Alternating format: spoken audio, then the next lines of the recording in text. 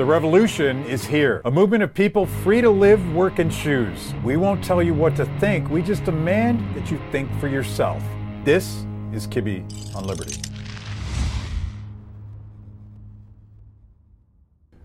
So we're gonna drink bourbon today, Brad. So don't judge. And, I'll be all right. And don't get upset. But if Hannah and I drink enough bourbon, perhaps you can be our designated podcaster. And like if we don't make do enough designated driving for if we don't make sense, he's definitely driving me home after this. So bourbon or rye? Ooh, let's do bourbon. I'm a Kentucky girl, so yeah, you gotta stay true to my roots. Show the home team colors, right? Last time I was here, you gave me cold brew, but I wasn't offered any today, and I was a little hurt. I do have. It's called Death Wish or something. Oh wow! Which is supposedly the most highly caffeinated cold coffee ever. Wow! Do you want to try one? I will have after this. I'll have to try some. That's quite the hype over it. You're gonna be so hype at the airport tonight. Oh yeah. yeah. Cheers. Cheers, Matt. Good to see you again. Brad. Cheers. To my water. To your water. We're not judging. We just sound like it. I really do love that you don't drink. It works out so well for me. Mm-hmm. A lot of my friends have said that over the years. Yeah, like you could probably have a side gig driving people around. I could. I don't have the I'm too antisocial for that, honestly. Yeah. I don't have the patience. Well, you could get one of those New York cabbie things where you don't actually have to talk to the people you're driving around. That's a little depressing. Yeah. I miss that about New York City Ubers, though. Nobody expects you to carry on conversation when you're in an Uber or a cab. And then down south, they want your whole life story. And I'm like, I just want to listen to my music and pretend I'm in a music video and ride and enjoy this. But yeah, Uber drivers start like grilling me about politics, particularly when they find out you're from Washington, D.C. Mm-hmm. Oh, and no. It's kind of it. And I usually make up a story like I'm in video production because I used to say I'm an economist and no one actually wanted to talk to me then. But that's I a don't smart know. answer. Well, if I say I'm a libertarian, they're always really curious. And then I feel like I have to do outreach, right? I have to evangelize and talk to them about libertarianism, but then it's work. And so it is always that struggle. So like I have no plans for today, and I definitely want to talk about your guys' new project, Based Politics, and that's basedpolitics.com. It's based-politics.com. Somebody was holding the basedpolitics.com hostage, and we didn't want to pay thousands of dollars for it, so we compromised. URLs don't matter that much anymore. It's like the content that matters. But we're definitely going to talk about that and what you guys are doing. But one thing I've never talked about on this show is sort of woke speech police. For years, I was sort of avoiding it. I'm like, I thought it was silly. I thought it was annoying. But in the last couple months, the convergence of people that want to keep us locked down, people that want to force us all to be vaccinated, even if we have natural immunity, people that don't want Joe Rogan to talk to people that disagree with those policies, and traditional wokeism, it's all turned into this ugly blob. So I feel like I'm sort of red-pilled now, not in the political sense, but in the actual matrix sense of like, wow, the machine really doesn't want me to think for myself anymore. Well, COVID has had that effect, right? Because they went overboard on, they were already, cracking down on dissent and purging people, but this gave them the perfect excuse to say it's an emergency, drastic times call for drastic measures, or misinformation, it kills people. And what's interesting to me is how paternalistic the censor's mindset is in all of this. It's like, to argue that I don't think Joe Rogan does spew misinformation, but even if he did, he is not responsible for other people's decisions simply because they listened to information that was presented on his show. It's like those people still have agency. Yeah. And that's what a lot of this censorship culture is very paternalistic. Yeah, it's definitely paternalistic. I feel like I'm like you, Matt. I'm getting kind of red-pilled. I'm somebody who's done a lot of work with the left, and oftentimes when I see people talk about people being woke, I don't find it helpful all the time because I'm trying to reach those people, and I think if you're just condemning them and putting them in a bucket, that's not how you actually get in front of them and get them to care. But this Joe Rogan thing is under my skin. It really makes me angry when you see the machine starting to work and come together, and when you recognize that when one tactic doesn't work, then they move over here and they try this tactic, and it's like they'll do anything to ultimately try to shut him down. When when what that really says is they can't defend their views, they can't defend their beliefs, they can't debate. And because they can't, they instead want to silence people. And I just find that ultimately infuriating and really concerning, because thankfully Spotify is thus far mostly standing by him. They did delete some of his episodes, I noticed, over the past day or so, but they're mostly standing by him.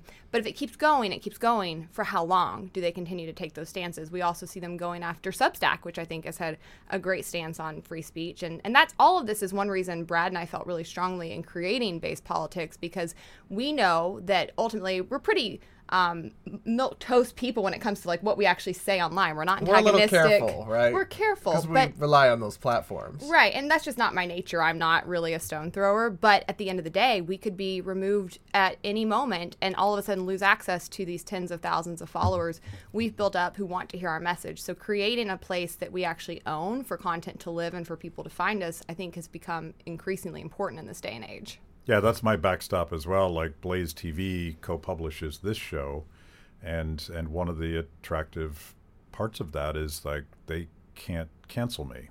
I mean, they could, but I don't think they will, because the whole agreement is I'm free to say whatever I want. It's the one place where me is sort of I'm at the margin at Blaze TV. I'm the libertarian, right? And Eric July is the other libertarian, and so far, no one's ever said, don't say that, don't say this. And I'm kind of a nutty libertarian. I say crazy things. So. Well, but we're all sort of fortunate that we have the backings of some of these companies and platforms. We know a lot of people in our space that are pretty aligned with where Brad and I are ideologically, and they don't have those kinds of jobs. And so they end up going and either working for people who are much further to the right of them, or they don't have jobs, or they're boxed in at the companies where they're working and they're only allowed to talk about certain things. They have to leave politics, and they have to go do other stuff. And so part of what we want to do is bring in other people who don't have a home. I mean, for people who think like us and believe in freedom, still believe in limited government and capitalism and all these things that are increasingly... That's crazy. I know. But they're increasingly out of favor on the progressive left long ago, but then also on the populist, nationalist right. It's like, where's the home for the next generation of talent in this space? We need one. Yeah.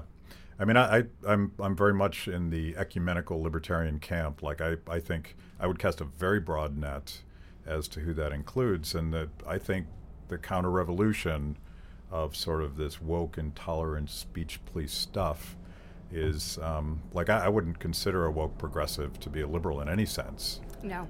Just intolerance, not wanting you to think for yourself. And certainly there's elements of that on the national right as well. By the way, that's probably Joe Biden flying by. We always acknowledge when either squirrels run across the roof or Joe Biden flies by. But I think that there is a counter-revolution, going back to my Matrix metaphor. And the first step is to realize that the machine doesn't want you to think for yourself. And there's a lot of vested interests, certainly government interests, but I think private interests as well, that love controlling the narrative from the top down. And I think a lot of the chaos over the last 5-10 years, I could go all the way back to the pre-Tea Party, maybe even go all the way back to Howard Dean when he had like 10 minutes of threatening the Democratic establishment. That to me is people realizing that the system failed, the system lied. You can't necessarily trust the experts. And I think that's a very healthy thing. Like, I think this is like the libertarian moment that we've all been talking about. I think it is, but I think what we're witnessing right now is like the establishment's fight back. So why are they going after Joe Rogan? It's not because of what he said on a couple of controversial guests he had on COVID. It's because Joe Rogan averages 11 million listeners an episode. Right. CNN is lucky to get 500,000 to 1 million during an evening broadcast. Even Fox is lucky to get 2 or 3 million in a primetime broadcast. So Fox isn't canceling Joe Rogan, but just to put his numbers in context, the establishment media is threatened by him, and then they seek other avenues to try to shut him down or crack him down. Same way, why is it that the New York Times is always agitating for more censorship on Facebook, and their liberal media outlets are always running pieces about how dangerous unfettered speech is on Substack? Yeah. It's because it threatens their monopoly hold on information, and it threatens their financial interests to have people speak out. Yeah, and not only that, I've been saying this to a bunch of libertarian conventions over the past couple months when I've been speaking, there's never been a better time to organize, to connect with people who think like you, to educate people who are maybe close but don't know how to get involved. I've been in politics full-time since 2016 and been able to get an incredible amount done because of this age of information, because of those connectivity tools. And what we're seeing is a fall of the power apparatus, right, where they've had all of this in lockstep for decades and decades and decades. And first the media kind of started to crumble. Now the organizing capabilities are starting to crumble. And I also think within COVID, you see the masses starting to wake up. I think a lot of people are discouraged by what's going on, and I understand that. But I'm kind of pumped because I see these people that were on the sidelines up until a year or two ago suddenly becoming radicalized, especially when it comes to things like school choice. When I was doing school choice in Tennessee in 2016 and 2017, the only people we could get to show up at the Capitol were people who were in communities where they knew that they weren't getting educational access and had been fighting for this for decades. But white America, a lot of the Republican districts, they were quiet on it. They didn't show up. Now that has radically changed. We've been telling people, go to your school boards. That's where the fight is. That's where the real locus of control is. And they're doing it. And they're doing it at such levels that you see the federal government coming in and labeling them terrorists because they're so threatened by the fact that parents are finally getting involved in the educational process. So I feel like this is a great time for us as libertarians, as people who hold these views, to actually go out and organize and start to fight back. And they know it. This is like the last screaming kind of death of this whole power apparatus. Yeah, they're like, yes, we said democracy, but not the kind of democracy where people participate in the political process in the public square, because that's dangerous. Mm-hmm. Not when you're actually paying attention. States do different things. Yeah. I mean, this is like, I was just writing about the Biden stimulus legislation. They literally put a provision in there that states can't cut their own taxes if they take the federal bailout money. And it's like, the more and more that you centralize control in a federal government where Texas doesn't get to be Texas and California doesn't get to be California, the more apocalyptic our political levels will get, the more we'll hate each other, the more we'll fight for control over every few years. And I wish that I think people are, like you're mentioning, realizing how important local government is, but we also have to make sure it stays important. Yeah, yeah. This is Mike Lee's point. He's the ultimate federalist, Senator Mike Lee, has pointed out that, he looks at impeachment data because there's an escalating number of impeachments happening, and it used to be an incredibly rare thing. And then the more power got centralized in Washington, D.C., the stakes were higher. So the party in power impeaches the other guy and vice versa. And God knows how many times we're going to impeach Joe Biden before we're done. And will he know if he gets impeached? But it's all about centralized power, and it leads to, I hate all the rhetoric about civil war, and I don't think America's on the verge of civil war. But this idea that you're going to get your team in power to impose your values and your religious views and your fill in the blank on the other guys, why wouldn't they fight back? Like, you can imagine, like, you're seeing this happen, particularly with lockdowns, and I'm thinking about the Canadian truckers in particular, and the reaction, and this is true in Nova Scotia. I think it's happening all over Canada, but in Nova Scotia, the government used the emergency powers that they declared because of COVID to ban people from protesting the policies that they've implemented under emergency powers under COVID. I'm like, wow, that's so Orwellian. And no wonder, I wouldn't be surprised if people get pissed. Well, and I'm also very sympathetic to the idea that it's not just governments, but governments colluding with businesses. So in the case of GoFundMe, the Canadian government said, hey, take that money away. People are fundraising for the protesters, and they complied, and they did it, and they worked with them to actually try to redistribute that money people had donated for the truckers. That's very disturbing to me, even as somebody who's generally, pro markets and business. When they start colluding with government to do things, when the government starts calling on Spotify to censor Joe Rogan, like the White House has done in implicit, but terms on a couple of occasions now. It was pretty explicit. Yeah. Well, so the first time they were asked about it, they just kind of said, well, they should do more to crack down on misinformation. And it wasn't super explicit that they were saying Joe Rogan. The second time was much more explicit. Yeah. And I think it was the Surgeon General who said something like, yeah, he should be. That's really disturbing to me. That crosses a bright red line. Yeah. Yeah. Like, I've talked a lot, we economists talk about regulatory capture, where big corporations use the system to create so many rules that the upstart competitors can't get into the system. This is sort of it's the same thing, but it's different because it's more like political capture.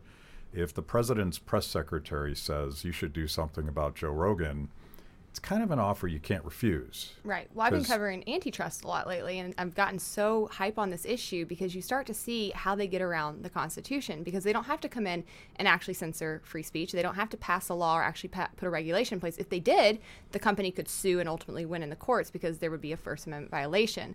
Because they threaten and say, if you don't do this, we might look at regulation, we might look at antitrust, we might look at reforming Section 230, that then pushes the company to go ahead and then do the unconstitutional action, but there's nothing to actually hang our hats on and go after them for. And so we continue to see these old schemes that we've had for decades that have never been pro-capitalist actual ideas be used in this way to continue to thwart the market and also hurt consumers. And one thing that's happening right now that just grinds my gears is you continue to see people on both the left and right wanting to expand these kind of schemes, right? And really riling people up and saying, see, you need government to intervene and break up companies, instead of saying, no, we need to go after the government and check them with our power of checks and balances as Congress and actually get the government under control and prevent them from doing this. But you don't see that effort among the right. And so I think that's a real concern when you see both the left and right starting to collude in this way and then companies kind of falling under their purview. And it's interesting, too, because part of what we're doing at Base Politics is we're all about free market economics. But there's this kind of misconception that people who believe in free market capitalism are pro-business or pro-big business. We're really not. We're pro-free markets, and big business and big government tend to be in bed together and to have quite the loving relationship. So I'm fine with, I think Amazon is a really good example. Amazon does a lot of great things. It gives millions of people products at the tip of their fingers delivered super quickly for affordable prices. We take a lot for granted about how amazing Amazon can be, and Bezos only got so rich in part by providing value to a lot of people. At the same time, Bezos and Amazon lobby for a $15 minimum wage because they know they can afford it, but it will bankrupt the small businesses that still compete with them. They lobby for corporate tax hikes because they know they can bear the burden, but smaller companies that are trying to catch up to them can't. So at the same time that we are pro-free markets, we can't be pro-big business like the GOP has historically been, because that is a recipe that people aren't interested in, because crony capitalism is really rampant and rife here, and we can't fall into the trap of thinking that we have to defend that or that that's what free markets look like. And to add to that, you also have this history of governments giving these companies bailouts, economic development, money to open offices. So when you look at some of these companies that they then want to target with their right hand, it's like, well, you prop them up with your left hand. They never got that big organically or on their own, and creative destruction in an actual free market system would ensure they never stayed dominant in that way. So again, if we're worried about these companies getting too big, if we're worried about them colluding with government, the locus of attention needs to be where it's actually occurring, which is when we're initially propping them up and giving them all of this crony kind of handouts under government. Yeah, it's like a delicate balance, and I think a lot of libertarians get confused because some libertarians, some free marketeers have this sort of knee-jerk, it's a private company, it can do what it wants, which is true. Mm-hmm. But when you start sort of unwrapping the collusion between these companies and government, I think it gets a little more complicated. I'm thinking back to years and years ago. I'm dating myself, which will alienate your young audience, but when we were fighting over internet taxes, Amazon was on the front lines opposing internet taxes because it was in their company's best interest. And then they developed the tax software that they wanted to sell to all these small companies to comply with 50 different sets of rules. And they flipped overnight. And suddenly they were pro-internet taxes. I think the same thing with the minimum wage. Mm-hmm. It's a great way to sort of create a cartel, very much in collusion with government. So I've been very willing to criticize big tech for bad behavior. I don't think giving Elizabeth Warren the power to regulate them is a good idea. And I remember Mark Zuckerberg, probably 2 years ago now, was testifying, and both the Republicans and the Democrats were beating him up because he wasn't doing this, he wasn't doing that.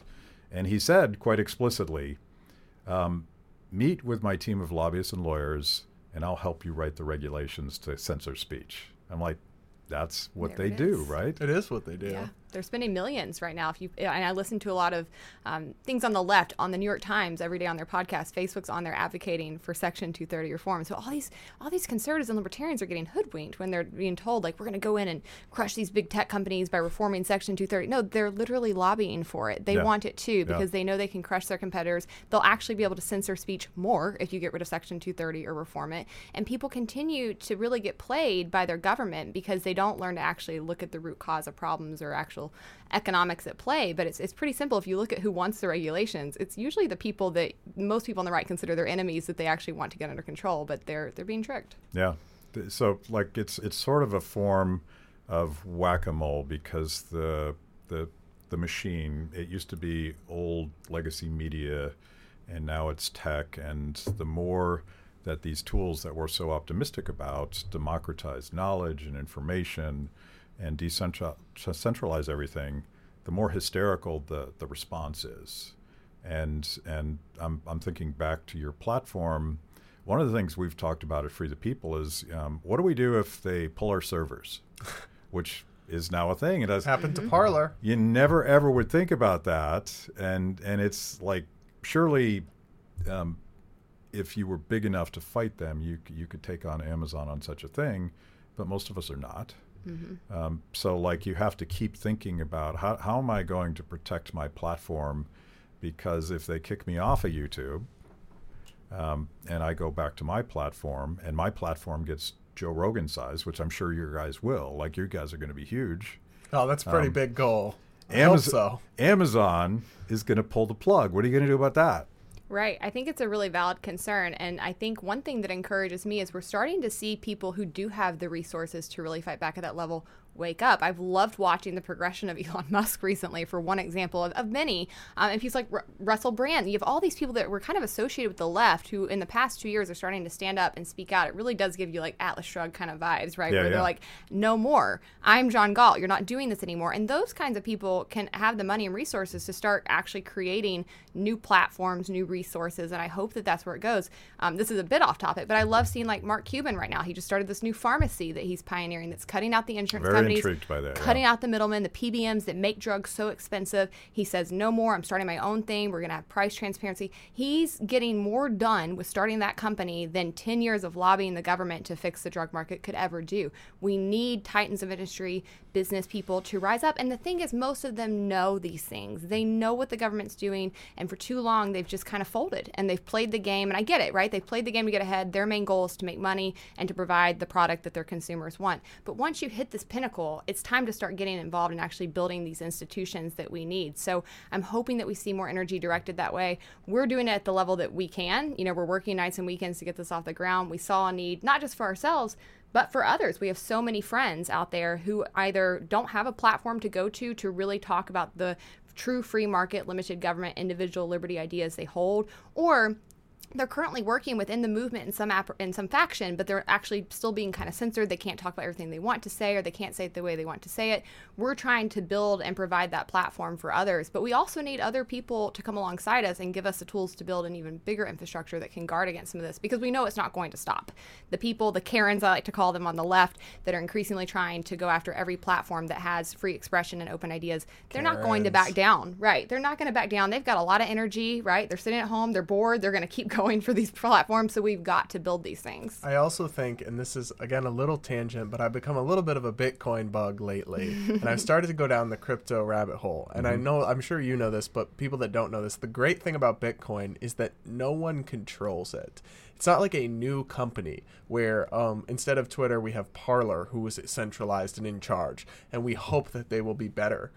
In fact, the thing about Bitcoin is the network is decentralized. So it can't be inflated. The amount's going to stay consistent as what it is. And no one person has control over it, but rather thousands or maybe millions of people do. And that's leading to something that's called decentralized finance. There's actually a lot of thought that you could end up with platforms that are decentralized and structured. Maybe the next big social media thing will be something that isn't owned by any one company, but is part of a blockchain or a massive network. And I'm not a huge tech person, so I'm stretching the boundaries of my knowledge here. But I actually think there's enough appetite out there for people in the world who are sick of this, who are sick of this censorship, and who are sick of approved narratives only. They've seen them fall apart before their eyes over the last few years. And so I think if markets have a tendency, when there's an unfilled market need, to find a way. Now, governments make it very hard sometimes. Incumbents make it very hard sometimes. But I'm actually optimistic. Nobody could have seen TikTok coming 15 years ago if you told them what TikTok was, or 20 years ago. Nobody would have ever understood what a phenomenon that could become. I think the next big thing could be something decentralized to get around this system. I have a buddy who is a bona fide coder, cryptocurrency, blockchain guy, and he's going to come on and do sort of crypto 101 and then blockchain 101 because I'm an economist. I understand Hayek. I understand the theory of everything you're talking about, but I do think that there is probably a blockchain solution to this, and the incumbents are doing themselves a horrible disservice by pushing everybody to desperately find that free place, and I can't wait. But in the meantime, we gotta sort of we're all in the business of I don't know what we're in the business of, talking and educating and advocacy, spreading ideas and engaging people, and that's precisely what they're fighting against right now, because they're like, we didn't mean for those guys to succeed on this platform, meaning the Liberty guys. They wanted to keep centralizing everything. That's right. And I think I love this one quote. I can't remember who said it, but it says that words are powerful. They deserve respect. If you get the right ones in the right order, you can move the world a bit. And it's absolutely true. Ideas are so powerful. And when it comes to us, I think our ideas are the most powerful because they're right. And I've seen this time and time again where I've gone in, I've lobbied on issues, I've worked on certain bills, and I've always been able to win because the arguments are stacked against the other side. I would go to other ideas if they were the actual ones that held value, but they're not. Our ideas are actually where you see the proof in the pudding. You see massive growth, innovation, you see people come out of poverty, you see the world get better. And so I think when we have a platform to get that in front of people, it's dangerous to people who have other incentives or who are pursuing other ideas. So I still feel energized because I think, like Brad said, the market will rise. And it might be difficult and we might have to go through some fights, but I have no doubt that we will continue to see people innovate despite the government, despite regulations, come up with new ideas, new platforms. I'm also energized by Bitcoin. Side note, I have been doing a lot of advocacy for Julian Assange. I'm very passionate about him and his case and free speech that's at stake there. And his brother reached out to me after I did a Kennedy clip recently talking about this, and they're using Bitcoin to start fundraising for him to fund his defense, where governments can't take that money and get a hold of it. So, like, there's so much power and potential in that area that just gets me really excited. A great example we already talked about is the Canadian truckers. Yeah. Well, they've now started a new fundraiser through crypto, decentralized, that guess what? No corporation in cahoots with the government can take away. Literally, even if the government tried to make crypto illegal, they couldn't really stop it from existing and spreading and being used, which is one of the most fascinating things about it. Yeah, I don't want to let GoFundMe off the hook because I feel like what they did, I have no idea what their terms of service are, but, stealing money doesn't seem it's fraud. like a good business model. Arguably, and I'm not a lawyer, seems criminal to me, like almost fraud to go to that level of. They were considering at one point like giving the money to different causes that they picked. That's fraud. And another one of my crypto savvy friends said of GoFundMe that day, okay, this is the beginning of the end of your business model, because without trust, you have nothing, and you're forcing people to move to a crypto-based model because the overlords, whoever they are, and I don't trust the good guy overlords any more than the bad guy overlords, because power corrupts people. But I think that's a beautiful thing, and it kind of gets back to this ridiculous debate we're having about free speech, and everything's inverted. Where particularly the left now is saying, well, of course I'm for free speech, but not that speech. Not really. Like, what does that even mean? Yeah. I mean, Matt, you know this, and I think that anybody in the advocacy space knows it. But for a lot of people on the right, they've been taught that the ACLU is bad, they're dangerous, they're super left-wing, and increasingly that's true. But if you really dig back into the legal history of this country, the ACLU was this massive stalwart that I really don't think would have the civil liberties we have to this day were it not for their advocacy. They did such important work when it came to civil liberties, which I love free markets, I love capitalism, but civil liberties are my top thing. And so I've really been impressed as I've dug in more over the years to all they did. And we see them folding. Right? We no longer see them when it comes to this real test of free speech, which is being attacked on all fronts right now. They're nowhere to be found. I don't know what they're off doing, but they're certainly not out here defending free speech. And the thing with free speech that is so critical is that in order to actually defend it, you have to usually defend people you don't like, people whose views you abhor, things you detest. I can't think of anything that grosses me out more than the alt-right kind of white nationalist thing, which we've seen a bunch of because they are high-key mad that we are using the word based and making it more popular than they ever did. So we've been getting trolled and attacked by them nonstop, and they write some really vile, gross things in our comments and just have some views that are really abhorrent. But I'll go to bat for their freedom to say that every day, all day. And I hope in that process that they see that stand and realize that this is a person of character who will stand up for me and hopefully change their ways because of it. But we do not actually end those kinds of gross thoughts by trying to censor them or shut them down. We win by debating them, by defending their ability to say it, and honestly confronting them with better ideas and better facts. The left has lost the plot on that entirely. I feel a little vindicated. I did a little victory lap recently because it was back in 2018, I think, or several years ago now, when Alex Jones was purged from all the social media platforms at once. And let me be clear, I think he's a nut job. Not a fan at all. But I wrote at the time, a USA Today op-ed, saying that it won't stop with Alex Jones. Mm-hmm. It's going to start with Alex Jones, and then it's going to be somebody still very fringe and crazy, but a little less, and it's going to keep creeping to the middle. Now you have somebody like Joe Rogan, who is literally on the left, center left. He's just kind of a dissident guy who talks to a lot of different people. And then you have extremely mainstream people getting hit with censorship. And now even I had a video on TikTok, which, to be fair, what do you expect? It's owned by the Communist Party of China. But I had a video making the most milquetoast defense of Kyle Rittenhouse that the jury of his peers in our legal system agreed.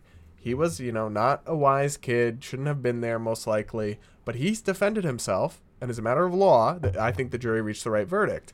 They suspended it. I was locked out of my account. I appealed it. They rejected my appeal. Now, I was able to throw a fit about it on Twitter and tag them, and I have a blue check or whatever. So they actually reversed it for me. Mm-hmm. But I was thinking about that. How many thousands of people posted similar content and had it taken down and didn't have the microphone or the recourse to go get that reversed? Probably a lot. And so even very boilerplate opinions and arguments that are literally found by a jury are now beyond the pale. And so that shows you why you do have to stand in the gap for people you don't like and for people who are crazy, even people who are vile, because it won't stop there. And not only that, but your account has actually never recovered. So they gave you your account back, but to this day it's throttled. The views have never been the same. Super shadow banned. It went from hundreds of thousands or tens of thousands to single digit hundreds of views on the videos. Mm-hmm. So now I use a different account, but I do think that's funny. It's kind of not shocking that the Chinese government has a particular issue with the Second Amendment. No, it's not. Given actually, a CCP official literally just gave a speech about how America's killing people with the Second Amendment, and I wrote an article about this. I was like, thank you for proving our point. Yeah. Of course you don't like the Second Amendment. We're not surprised. Of course, we're not allowed to talk about the Tiananmen Square massacre either. And what's shocking, and I'm going to go down this rabbit hole, but having spent some time looking at the history not only of Chinese experiments in communism, but every single experiment in communism, you realize, and it's particularly pronounced in the Chinese model, they do not care about individuals. They view individuals as part of a collective mass of things that move around and do things and produce value for the state, which explains the Tiananmen Square massacre. And for people who haven't gone back and read what actually happened there, they just slaughtered a bunch of kids. Mm-hmm. And it was worse perhaps than what would happen at a slaughterhouse where you're processing hamburger. So this is the teachable moment for the Second Amendment, but it's also sort of a teachable moment for free speech. The Chinese model, and this is why I've gotten so red-pilled, think about the Chinese social credit system, which, as it turns out, is not a government system. It is a government-controlled system that is implemented by private companies in the Chinese system. And yes, they do vaccine passports, but they do everything else. Right. There's a whole matrix of good citizen, bad citizen, and if you do not meet their standard, they shut off your bank account. Mm-hmm. You lose your own money, can't feed your family. I don't know what happens. I mean, maybe you eventually go to some struggle session and get your access to some of your money back. And I don't want to be alarmist because I don't think we're close to that yet, but we're definitely slowly ebbing in that direction. I'll give you an example. Michelle Malkin, who I think has gone off the rails. I think she's gone into some very dangerous territory, some crazy stuff she says these days. But she was actually recently, her and her husband, banned from using Airbnb because of their views being crazy or whatever. Like, that is a very dangerous track to go down, right, where all of a sudden people who are too problematic can't rent an apartment or a home through a totally apolitical service, ostensibly. And I'm very concerned to see us going that path. But on the China question, I will say I have very little. I get frustrated with Americans who don't appreciate our values, because I had a close friend in college who was an international student from China, and she came to the U.S. and we were in a club together, so we traveled around the country or the New England region. And I just watched her be stunned by things. The first time we went into a gas station, she was just like, wow, there are so many choices. She was used to having one chocolate bar kind with the official like party stamp or whatever on it. Mm-hmm. And here there's 50 to choose from. The first time she found out Americans can own guns, she was in disbelief. She was like, if you work for the government. And I was like, no, anyone can, if the government gives you permission. In the right city. And I was like, well, a little bit, but basically you can still own it. And she was like, wow, that is amazing. And she was taken aback. She was stunned. And she literally just nonchalantly told me, yeah, I know what things I can't post on Facebook while my family's still in China. Wow. Because they might disappear.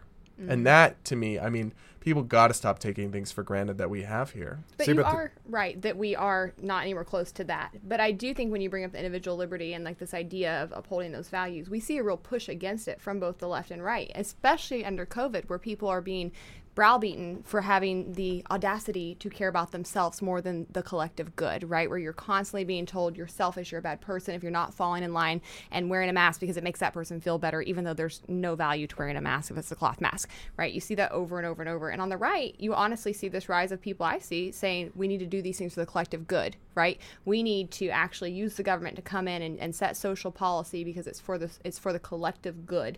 And both sides, the common good, right? Which that's collective. Like that is collectivism at its core. And I think that we do see a good portion of this country that wants to move away from our values of individual liberty and push us more into the system and are consistently trying to put down the notion that you as an individual should get to care about yourself first, should get to care about your family first, should get to actually make decisions for yourself. And that is dangerous because it does lead to that ultimately. So we're a long way away from it. But the beginnings of it are happening. And if you don't stand up now, we do get there pretty quickly.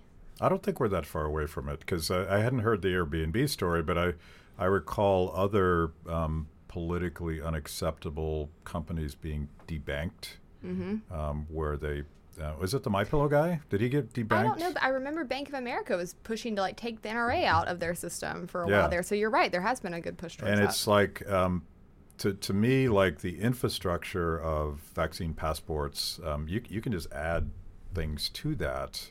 And why I've been like just adamantly, almost like tinfoil hat, screaming about vaccine passports. I don't think it's about vaccination at all. I think it's about the infrastructure of the government deciding whether or not you're a good citizen. Like, think about this in the District of Columbia. If you're black and unvaccinated, the mayor has decided that you don't get to go to a restaurant. Like, who had that on their dance card? Like, it's terrible. It's like bizarre, and people unaware of our own history of the civil rights movement, of civil liberties, of the American model itself. And I think it's just a slippery slope that, like, if we're going to decide whether or not you can use Spotify, if we're going to decide whether or not you can use GoFundMe, Airbnb, access to a bank, I mean, pretty soon they can shut down your life. And they have, right? In D.C., I was at a protest with Senator Rand Paul. Thomas Massey came last week with this restaurant here, Big Board, who was not enforcing the vaccine passports, and they were sending undercover people in and spying on them, I guess. This is a veteran-owned business. They came in and they physically shut them down. They put people out of work because they weren't showing. And listen, I've been in D.C. for the past week. I can tell you firsthand what a joke it is. I am vaccinated, but I have taken great pleasure in never using my real vaccine card. One time when push came to shove, I was going to be locked out of a music festival I was at with a bunch of friends out of town. And so I made a fake one on my phone really fast. And I've been showing that all over D.C. this week. And literally nobody cares. It is a Google image that has my name drawn in from Instagram. Nobody cares. This is a joke of a system. It's ridiculous. And yet they're taking away people's livelihoods over this. I think that's gross. I think that it actually is racist when you look at the number of people of color who are not vaccinated, who have valid concerns, given the history of this country and how we have medically why tested wouldn't they trust them. the government? Right. Can't imagine why. Shocker. Yeah. Exactly. Yeah. And yet they're Right. getting pushed out of work, pushed out of society because they're not showing the stupid piece of paper. I went to New York City too, and the thing that bugs me about the vaccine passport system, especially the government mandated one, but in general as well, is that it's not. I would have a problem with it no matter what, right? Just on principle. But it's also useless and accomplishing nothing, which makes it all the more gross that they're invading us like this for literally no achievement. Because in New York City, they have this. It's required by the government. Anyone over age 5 has to show their papers. So kids can't go in a restaurant, a coffee shop, anything. They're locked out of most of the city's public venues if they don't show their papers. But it's such a joke. Most of these restaurants obviously don't want to be enforcing it, so they're supposed to look at your ID, but only like 2 places I went actually looked at my ID. Most of them just quick glance at your card. I could show them a woman's name, or I could show them my boyfriend's card. Like, it doesn't matter. They're just complying.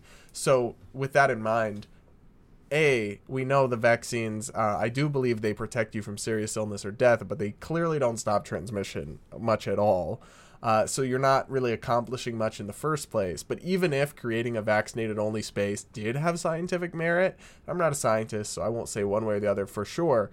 It's clearly not an effective system to do that. So it adds insult to injury when they are slapping you in the face and violating your privacy and your rights. Even though they know it's not really accomplishing anything, they're more just doing it to make the point we can control you if we want to. I'm kind of torn on this because on the one hand, I'm sympathetic to businesses that feel like they have no choice. Right. And you look at what happened to the Big Board. The moment that he expressed a public opinion against the machine, they started sending in the regulators and writing him up, and eventually they took away his liquor license, and then they just shut him down.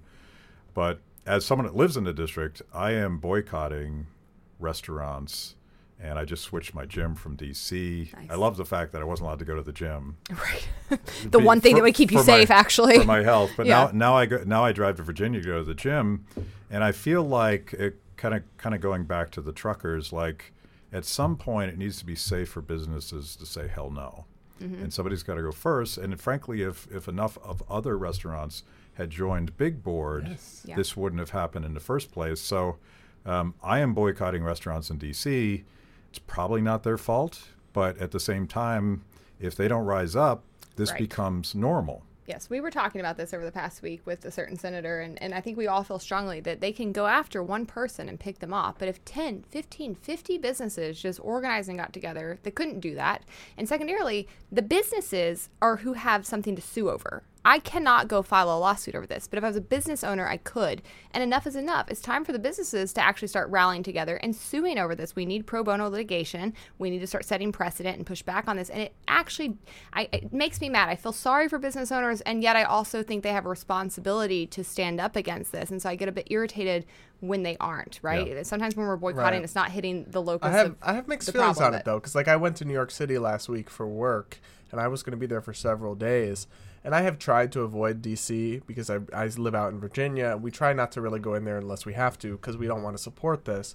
But that does mean we're punishing businesses who are being coerced. They're not doing this because they want to. And in New York City, for example, like all these restaurants I went to, hey, what was I supposed to do? Like pack sandwiches for the week? But also, should I be boycotting them? But then I see on the other side that you're right. If I'm going to sound like I'm talking pro-unionization, which is rare, but like if 100 of these restaurant owners formed a little pack and told Mayor Bowser, we're not doing this, she can't shut down 100 restaurants. But we actually have seen some, and listen, I'm not anti-union. I'm anti how the unions function in this country because they usually use government to force people into membership and try to like take out contracting and things like that. I'm anti-public sector. I'm anti-public sector unions, demolish them immediately. But as a whole, I'm not anti-unions, and we have seen this effectively done where I believe it's been some police unions, some postal office unions have actually organized and pushed back on some of these mandates effectively so that they get these exemptions in certain cities. But of course it's the government employees that are doing it. Of course it is, right. We need that for the actual private We need the actual people. energy in the private sector. So, yeah, we're conflicted on this. We've talked about it a good bit. I think that it's fine to boycott, but that only goes so far when it's not the restaurants mostly choosing to do this. It's not the businesses mostly choosing to do it. It is the government, and that's where ultimately I think we need to take But you our do, concern. by boycotting innocent businesses, hurt the government in a Hurt the way city. because Mayor Bowser is indirectly feeling the pain when businesses in her city are suffering and Yeah. tax revenue Taxes. goes down and business owners are complaining to her. So it's messy. It's the only way to get to her. So we were at the big board. Logan and Terry and I were at the big board. Oh, I missed you. I had to the leave night early that for dinner. Rand and Thomas were there. I guess you were upstairs. No, I left early. I had Okay. another dinner I had to get to. And it's the first time I've actually been excited to be at a drive bar in my entire Right. life. But it felt like it was worth doing, and we had no idea that they were going to shut it down that night. I want to talk about one final thing, and then we'll tell everybody where they can check out your guys' new project. But one thing I've observed, and I've had a hard time explaining this, but with the vaccine mandate and with the mask mandate, they've inverted responsibility for your health. So it's no longer what I eat. It's no longer how I behave. It's no longer whether or not I'm taking care of myself. My health is your responsibility. So if you're not wearing a mask, I am at risk. If you're not vaccinated, I'm at risk. It has nothing to do with whether or not I got vaccinated or I'm wearing a mask, or if I have an immunocompromised system. Am I taking measures to protect myself? And the story I tell, true story, is like when almost 20 years ago, when I was fighting stage 4 cancer, chemotherapy destroys your immune system. If I had gotten a cold, after 6 months of that, if I had gotten a flu, I would have likely died. It would have been a high probability. But back then, like in the old days, I never ever thought that I'm going to force the city to shut down so that I can go out and live my life. But there's sort of a socialization of responsibility where people no longer have to worry about whether or not they're maintaining their weight, which is a comorbidity. Sorry, it's true.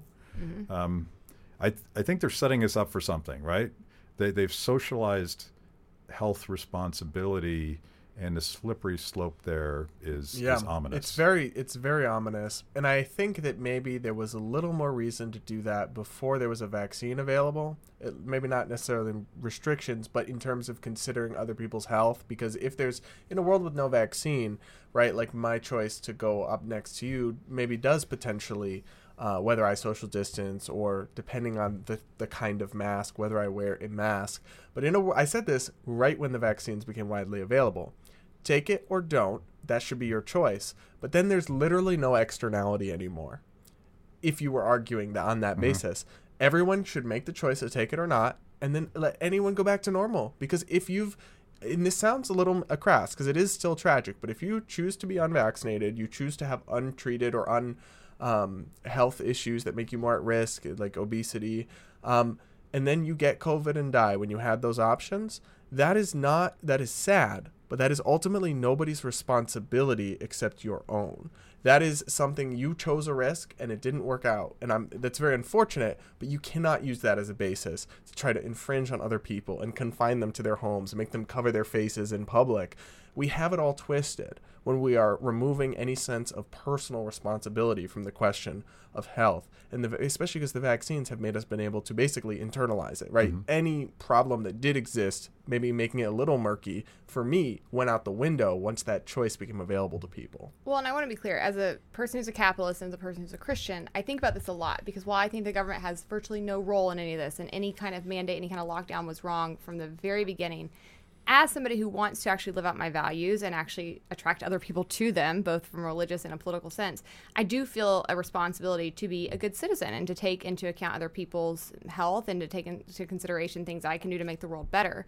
The problem with all of this is that it's very anti-science, first and foremost. There is actually no indication that doing any of this makes anybody safer than you yourself. And there should be personal responsibility here. If you want to be safe, if you want to increase your likelihood of surviving this, there are a set number of things you could do, and a set number of those things you could do long before the vaccine. You could work out. You could focus on getting your weight under control. You could take vitamin D. There were a lot of good things that were happening even before the vaccines, but certainly once they came into play, Brad and I both taking the vaccine, we both talk about it. We both talk about how it wasn't scary and it's fine, and we both are glad that we're going to have milder cases of COVID, or he already did.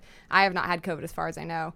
But we know that we won't probably go to a hospital or die. But if I chose not to, it's the same as me choosing to not buckle my seatbelt, right? That's silly, and you should, and I've lost a cousin to that very factor, but it was her choice. And that is every individual's choice to protect themselves, keep themselves safe. And the fact that we keep trying to pass that on to others is misleading. It's very misguided. I think we've given people bad information, which is really, I said at the very beginning of the pandemic, that's the government's only role in this, is to actually give people valid information they need to guard themselves and keep themselves well. And boy, have they failed at that. Talk about misinformation. They have gotten virtually everything wrong. Right. So at the end of the day, I think that we do have that responsibility as Christians and capitalists to go the extra step of our own volition and look out for other people and try to be a good citizen. But that is in stark contrast to the government forcing you to do that. And additionally, I don't think we've seen any indication that jumping through all these hoops would actually even ultimately do that for others. So I saw a Babylon Bee headline today where it says Joe Rogan agrees to only spread CDC-approved misinformation. Yeah. And so you're definitely onto something. And the only thing I'll say, right, is like,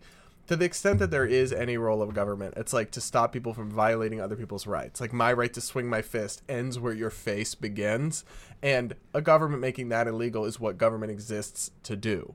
The idea that government exists to make better decisions about your health for you starts with Michael Bloomberg in New York City and a soda size, but then it ends with barring people from the public unless they make the correct medical decisions, telling them they can't go in restaurants and coffee shops because they're unclean or they're dirty and they're contagious potentially, even though, like you said, that's not really how the science works there.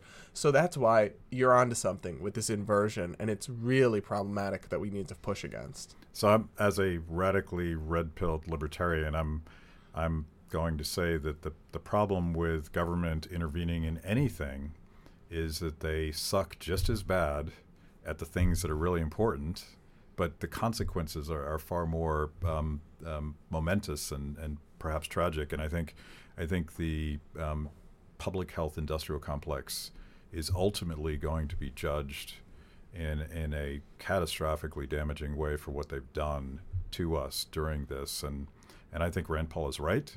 And I think that we are going to discover... I'm sure you saw the meta-analysis from Johns Hopkins, right? Yeah. About how they looked at all the studies about lockdowns and showed they had little to no effect, but massive consequences. And of course, you immediately saw the establishment try to nitpick the study and melt down over it. But there's going to be a reckoning. Yeah. And that's what they're freaked out about. So tell us, when the government and their tech conspirators shut us all down, we're all going to base politics. How do we get there? So it's base-politics.com. That's the website. You can sign up for our email list. And then the podcast, Base Politics, is on Apple. It's on Spotify, but it's basically wherever you get. So it's on a bunch of different options. And you can also listen to it directly on the website, which is base-politics.com. Then we're still on all the social medias, Brad Polumbo, Hannah Cox, for now, so people can connect with us on there. But ideally, the idea is that we bring people in from these platforms to the website. They sign up for the email list. I think we're much further removed from like email servers deleting people, and even Amazon Web Services did that once to Parler, but that's still very rare, whereas social media purges are happening all the time. Mm-hmm. So the idea is to take our existing social media audiences and new audiences and bring them to the website where we can connect directly with them and cut out the middleman. And Hannah, your job is to keep Brad from like embracing too much government, because that's right. I'm holding down the fort over here. He's a little to the right of me. Brad and I often joke because people think that Brad is far more conservative and I'm far more libertarian. We actually only disagree on about 3 or 4 issues, and even then it's not like a night and day difference. I just am probably a little bit more to the libertarian side of an argument like immigration, and he's pro-immigration but would have like some more controls on it than I would. So we're actually very similar, but this is why I think this is important. People are increasingly going to independent journalists. They don't trust organizations, they don't trust actual institutions in the mainstream media anymore, for very good reason. They want to hear from independent journalists, and I think that we've been able to cultivate great followings and audiences through that, and combining forces, we're able to kind of combine. And he tends to do a lot of outreach to the right. I tend to also outreach to the right, but I also talk to the left a lot because I've done a lot of work around civil liberties, and so I have a lot of leftists who are in my audience who are like libertarian curious, I would say, and I think by coming together, we're able to really create what I think can be the future big tent of the right, which should again be grounded in the values we've always espoused, but the right has not always actually lived up to, which are free market capitalism and civil liberties, as you know, and Yeah. limiting the government. And so we're really excited. We've got a lot of young authors we're excited to hopefully bring in the near future, and I think that we'll continue to grow and grow, but we think we're off to a good start. We've seen amazing results from the first couple of weeks of this venture, so we hope people check us out, bookmark it, make this your go-to in the mornings that you go and read. We're putting out a ton of content, even though we're currently just doing this nights and weekends. We've got a lot coming out that I think people will like there. Cool. Well, thanks, guys. Let's hope this episode doesn't get banned. Yes. Thanks, Matt. And now I have to get that cold brew that you said is legendary. Yeah. It's the best. Thanks, guys.